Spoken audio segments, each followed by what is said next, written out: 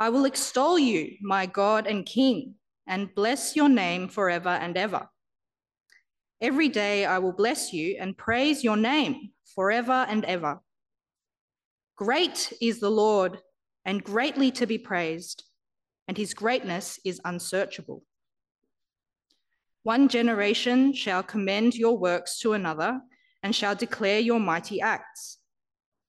On the glorious splendor of your majesty and on your wondrous works I will meditate.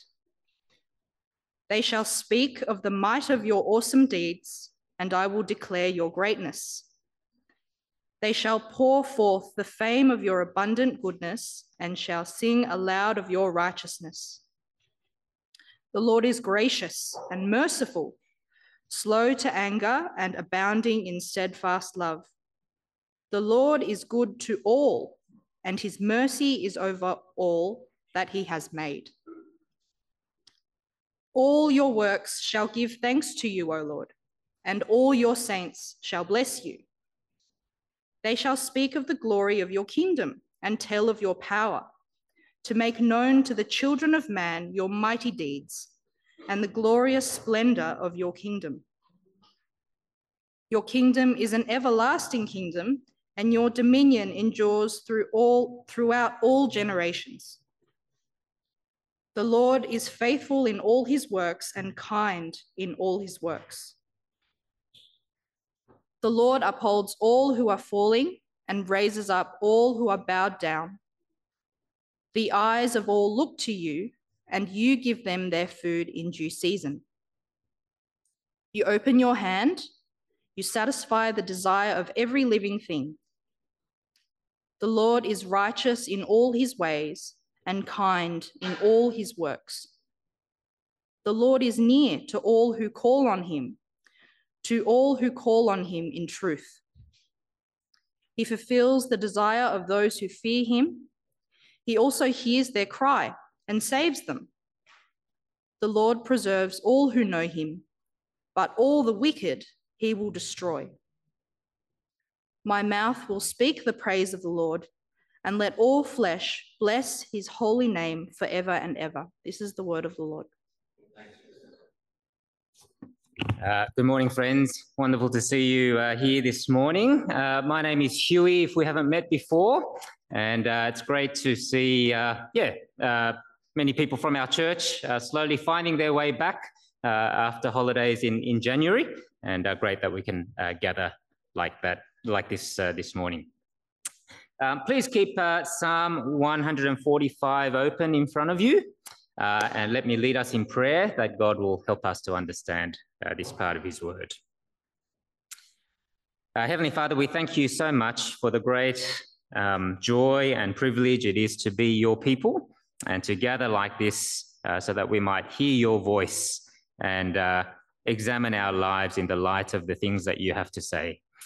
Father, we pray that as we look at this psalm together, that you would help us not to harden our hearts, as we read in the first psalm this morning, but that we might respond to you with faith and repentance and live our lives to the praise of your glory.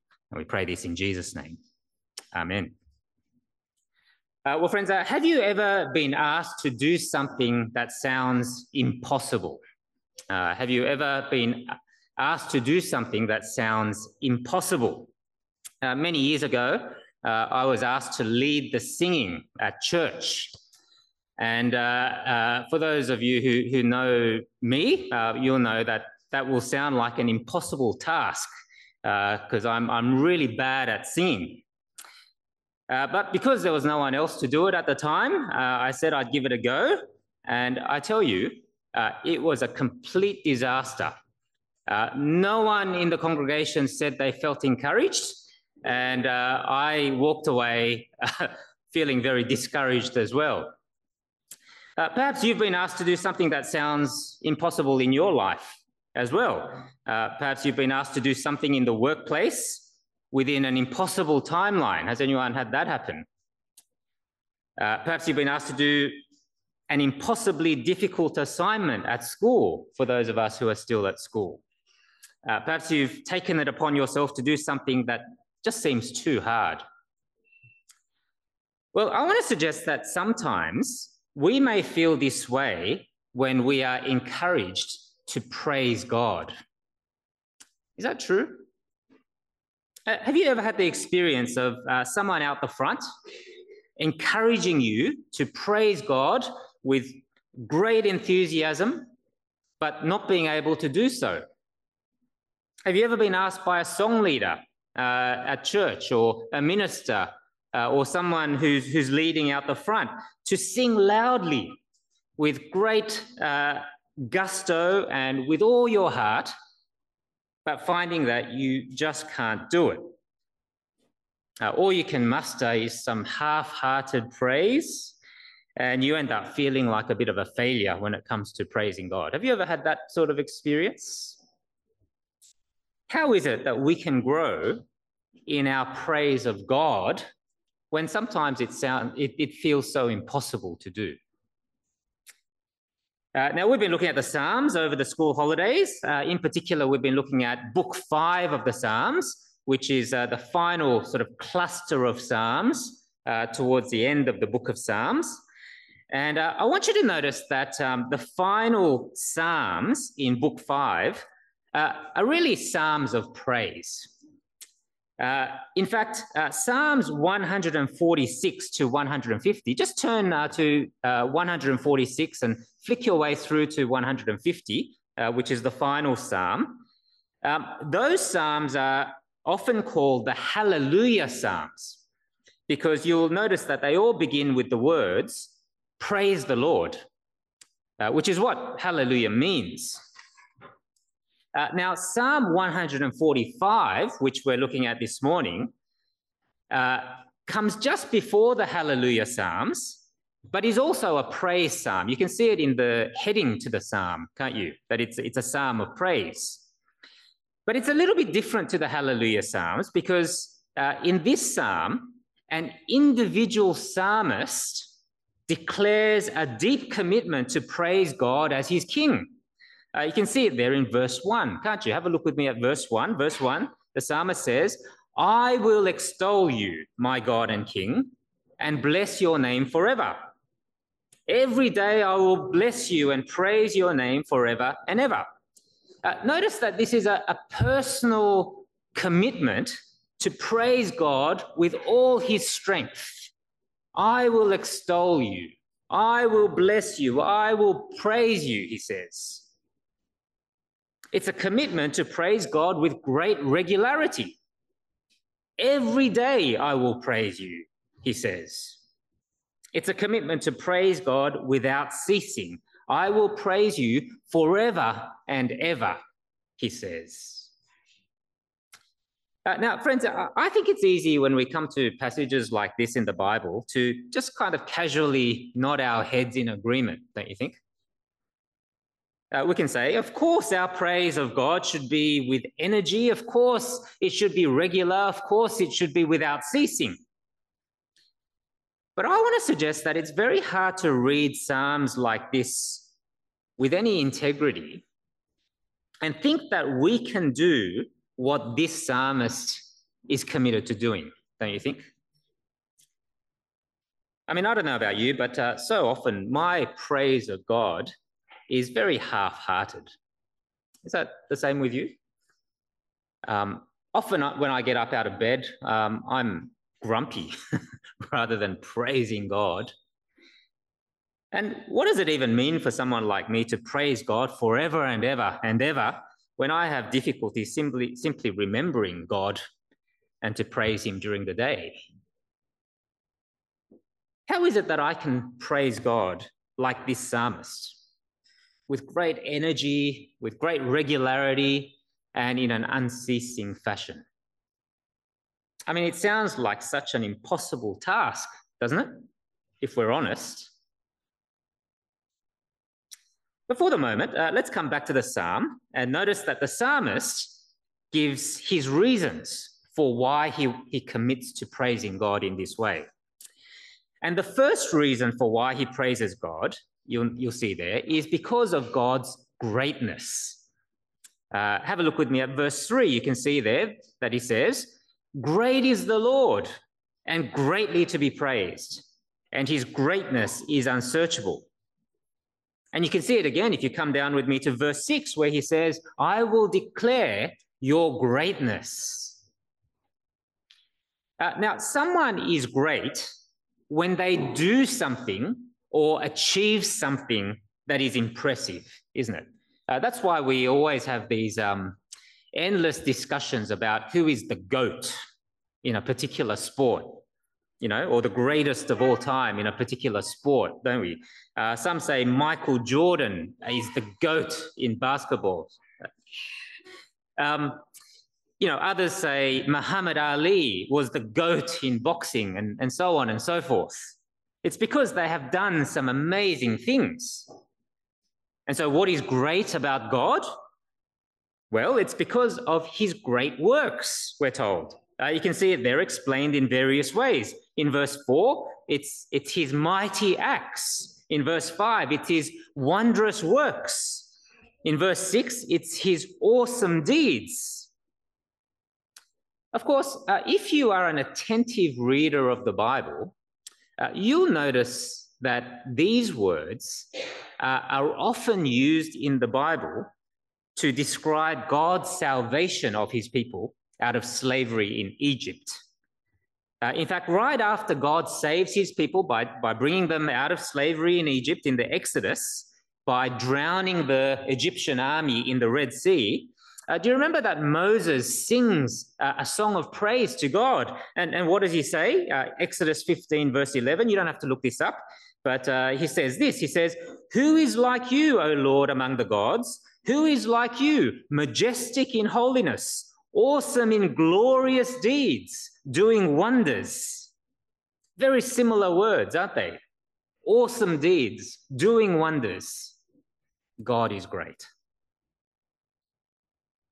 But further, notice that the psalmist here thinks about praise not only in terms of people telling God how great he is, but people telling other people how great God is. That's how praise works, isn't it? If I were to praise Matt Halani for his smooth and wonderful voice, I can go and tell him directly to him. That would be praising Matt. But equally, if I, went up to you during morning tea and I say to you, oh, that Matt, what a wonderful voice he has. That's equally praising Matt, isn't it? And you can see this horizontal praise of God in verse 4, can't you? It says there in verse 4, one generation shall commend your works to another and shall declare your mighty acts. Some of you might know the brand Hush Puppies. Does anyone own a pair of Hush Puppy shoes here? Yes, the less trendy ones. Yeah. But it's become a household name, hasn't it? Hush Puppies. What you may not know, though, is that in the 90s, Hush Puppy shoes went almost bankrupt, out of business. But it's just that some unknown people discovered some Hush Puppies shoes in a second-hand shop, and they found them to be so good that they started to tell others about them. And these people told others. And these people in turn told others. And soon, word started to spread about how good these shoes were. And everyone ended up wanting a pair. That's the kind of picture we get here, isn't it? It's people who are so convinced of God's greatness in his acts of salvation that they start to tell others about him in a way that crosses generations. Parents telling their children, the old telling the young. But also, might I add, crossing cultures as well. Wouldn't it be great if our evangelism, or telling other people about the mighty acts of God in Christ Jesus, can be like this? Wouldn't it be great if we as a church were so convinced of the greatness of God in our hearts that we simply can't stop speaking about him and making the death and resurrection of the Lord Jesus known to people around about us. Friends, I know that evangelism has been tough. The last few years of COVID, many opportunities that were there before just haven't presented themselves. But wouldn't it be wonderful if we can praise God in this way? Not because we are told to, not because some minister stands out the front and says we must evangelize, but because we are convinced in our hearts just how great God is in his salvation. That's something for us to ponder and work on during the year, I think. But if we go on, notice that the psalmist here praises God not only for his greatness, but also for his goodness. For if God were simply a God who is great and powerful, but not good, wouldn't that be a terrible thing? Wouldn't that be a terrifying thing to worship a God who was so great and so powerful, but who was not good to us? But here, the psalmist praises God not only because he is great, but because he is good as well. You can see it there in verse 7, where the psalmist says, they shall pour forth the fame of your abundant goodness. You can see it again in verse 9, where he says, the Lord is good to all, and his mercy is over all that he has made. Further, and this is quite a theme in the Old Testament, but you can see there that God's goodness is most clearly seen in his character. That's why in verse 8, the psalmist repeats some very famous words in the Old Testament. He says in verse 8, the Lord is gracious and merciful, slow to anger and abounding in steadfast love. Now, I want to ask you, friends, where do we see those words in the Old Testament? Where do we see the words, the Lord is gracious and merciful, slow to anger, and abounding in steadfast love in the Old Testament? Turn to the person sitting next to you and see whether you can tell each other where those words come from. I'll give you a moment to think about it. Okay, that's enough time. Where do we see those words in the Old Testament? That's good enough. It comes in Exodus chapter 34. And what happens in chapter 34? Well, chapter 34, if you remember, is straight after the golden calf incident. And so God has just rescued his people out of slavery in Egypt. He's about to enter into a covenant or marriage kind of relationship with his people, but discovers them prostituting themselves by worshipping a golden calf. And in Exodus chapter 34, he says these words to Moses because even though his people have sinned in such a great way, it would be a little bit like, a husband on his wedding night finding that his new wife was in bed with another person. It would be that kind of shock and horror. And yet God says to Moses that he is merciful and gracious, slow to anger, abounding in steadfast love, because even though his people have sinned in the most horrific way, this is a God who is going to be faithful to his promises, abounding in grace and mercy and forgiving of his people. You see, friends, this is the goodness of God, isn't it?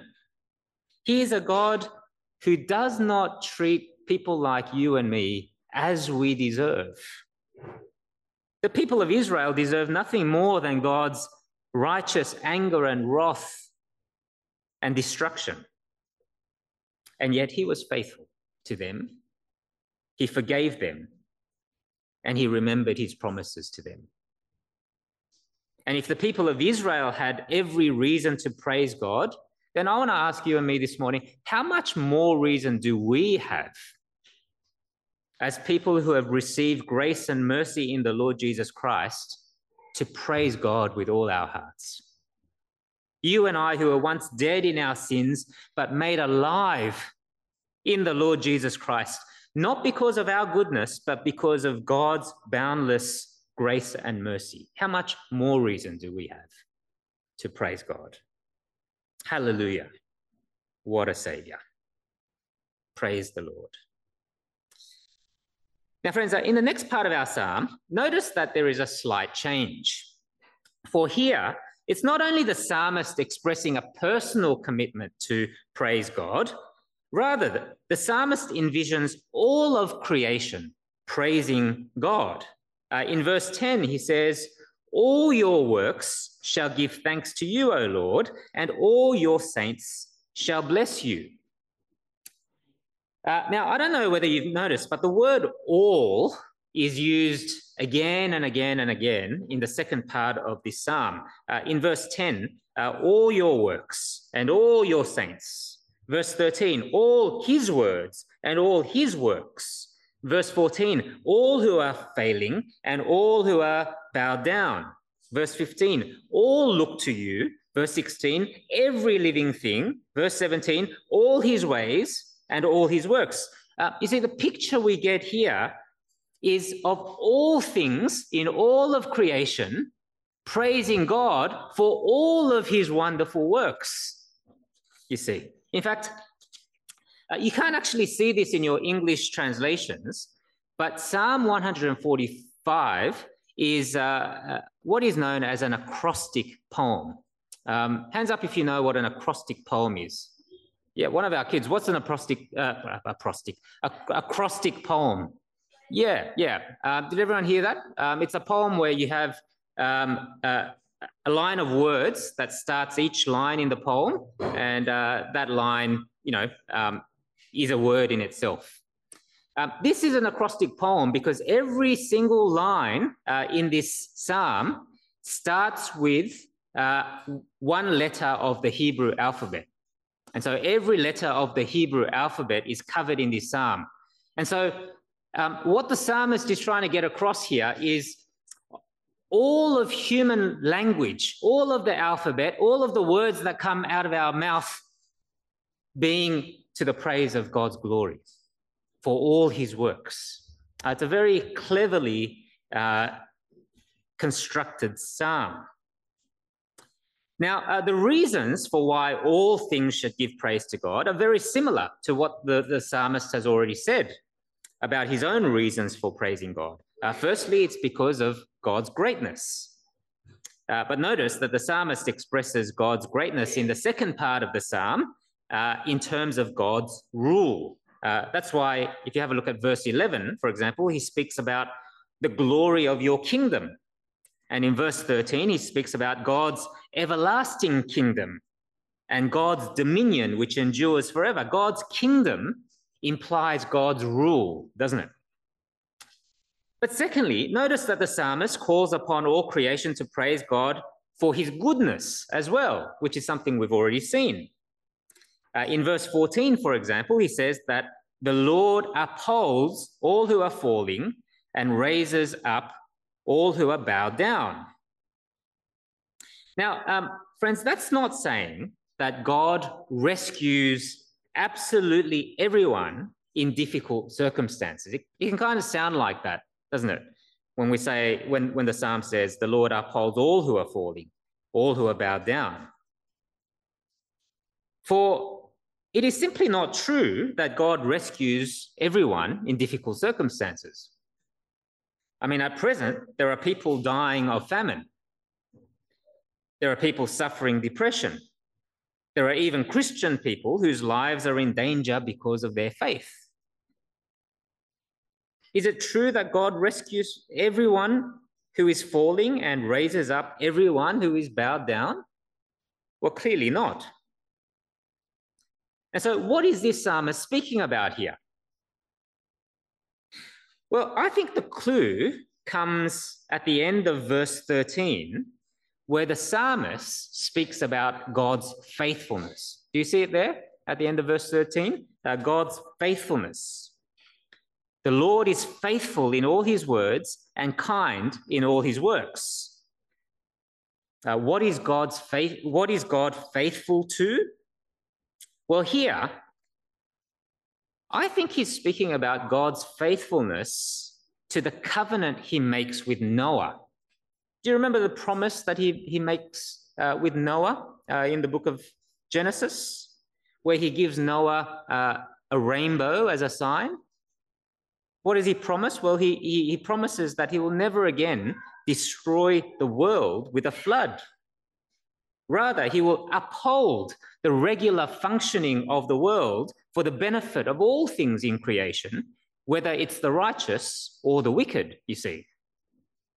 That's why the psalmist can say in verse 15, the eyes of all looks to you to give them food in due season.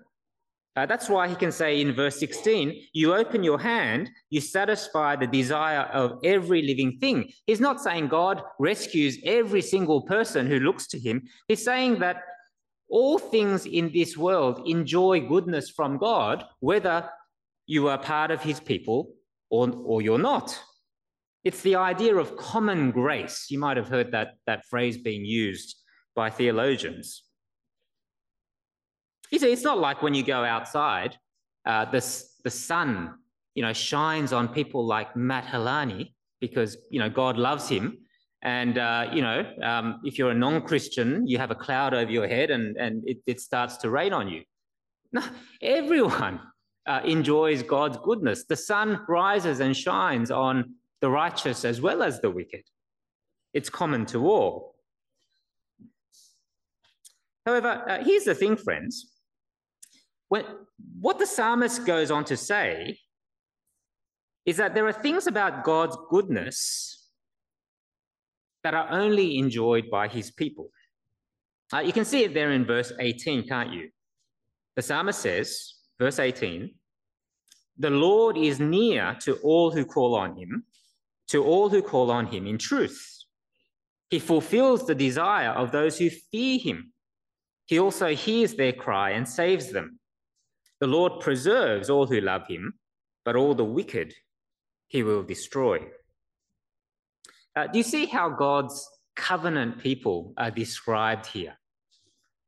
They are described as those who call upon God in truth, rather than simply making up their own version of God.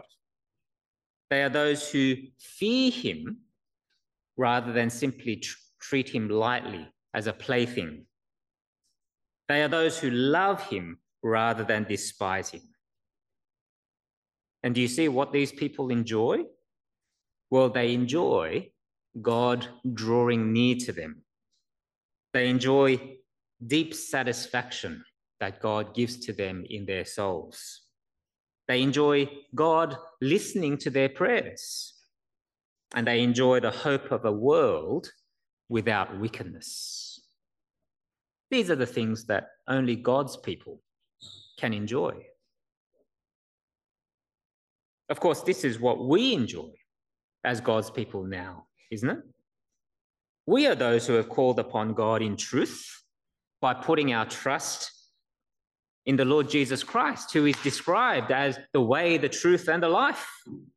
We are those who fear God. We are those who love God through the Lord Jesus Christ. It's interesting here that the Bible speaks about God's people fearing God and loving God in the same breath, isn't it? Because it can almost sound a bit contradictory. But the proper worship of God always involves both fear and love, you see. If you have love of God without fear, what you'll do is you'll eventually just end up treating Jesus like your boyfriend kind of thing. If you have fear of God without love, then you will live in dread of God rather than enjoying him and his goodness forever. Is this the kind of God that you know? Is this the kind of response you give to God? Both a reverence and fear, as well as a love for his love, which he showed us first. But how is it, friends, that we can praise God with strength and regularity and without ceasing? That's the question that we thought about at the beginning, isn't it? It sounds like such an impossible task, doesn't it?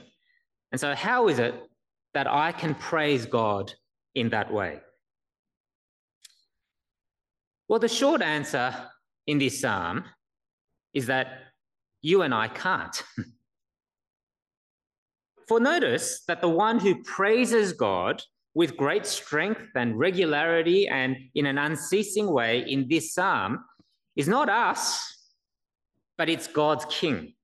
That's why if you have a look at the heading to this psalm again, you can see that this is a psalm of David. In other words, the one who says, I will extol you, my God and King, and bless your name forever and ever. Every day I will bless you and praise your name forever and ever, is not you and me, but it is God's King. It is King David in the first instance, but more profoundly, it is the Lord Jesus Christ who is our David, our Davidic King. It is he who, and he alone, who can praise God perfectly in this way. Not us, who so often, truth be told, fall short in our praise of God. But here's the thing, friends. Did you notice in this psalm, the Davidic King invites all of creation, and especially his people, to join in the praise? That's why I think whoever put together the book of Psalms has put Psalm 145 here, which is a psalm of David, followed by the Hallelujah Psalms. Because it's as we see our King praising God with all his heart that we can be encouraged to sing Hallelujah to the Lord and to join in with him in the praise. It's been a while since I've been to a concert. I know some of you are going to the Ed Sheeran concert soon, but the last, I don't go to trendy concerts like that. The last concert I went to was an Eric Clapton concert, which was fantastic. But, you know, if you go to any big name concert, what happens? Well, you'll notice that it's the star of the show that takes the microphone, isn't it? And who leads the singing from the front. That's whom everyone has come to see. But in the background, there are other people. You might have some backup singers or even a choir in some cases who join in the singing and fill out the sound. That's a bit like what we see here, isn't it? Jesus is the one who takes the microphone and leads the praise. He's the star of the show. But in his kindness, he invites people like you and me, even people who can't sing very well, to join in the praise and to make God known in this world, to be a backing vocalist or part of his choir, if you like. A bit of a tip for people who lead singing in our church or who lead from the front or who are involved in teaching God's word. I know that it is our desire to see our whole church praising God with great energy. And it's sometimes discouraging when we don't feel like the rest of the church is joining in enthusiastically praising God. Is that true for some of us who lead? But you see, the way we encourage growth in praise is not simply by telling people to praise more enthusiastically. It's not by telling people to sing louder and with more energy.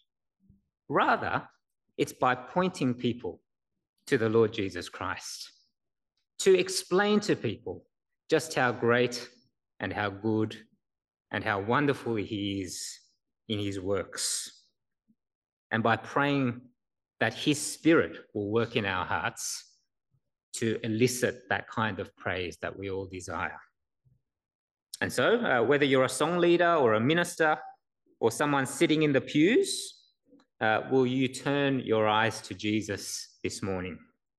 Will you see his greatness and his goodness demonstrated so clearly in dying on the cross for sinners like you and me? And will you praise God?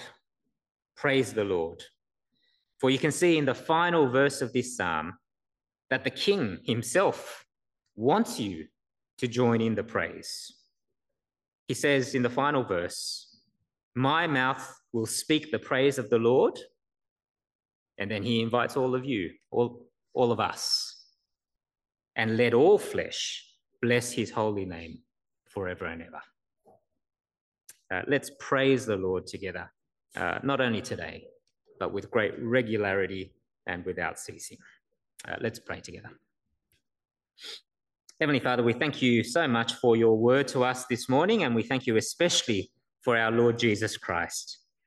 We thank you that he is our song leader who praises you perfectly for your greatness and your goodness. We thank you that he praises you with great strength and regularity and without ceasing, in a way that we simply cannot do. But we also thank you, Father, that he invites us to join in the praise. Now, thank you that we have every reason to praise you because we have experienced the greatness of your works and the goodness of your ways, most clearly in the death and resurrection of your Son for us. Now, Father, we pray that you would forgive us for so often praising you half-heartedly, and that you would change us by your Spirit to be those who praise you in the way that you deserve, not only in our singing at church, but in our telling of your goodness to those around us. For we pray this in Jesus' mighty name. Amen.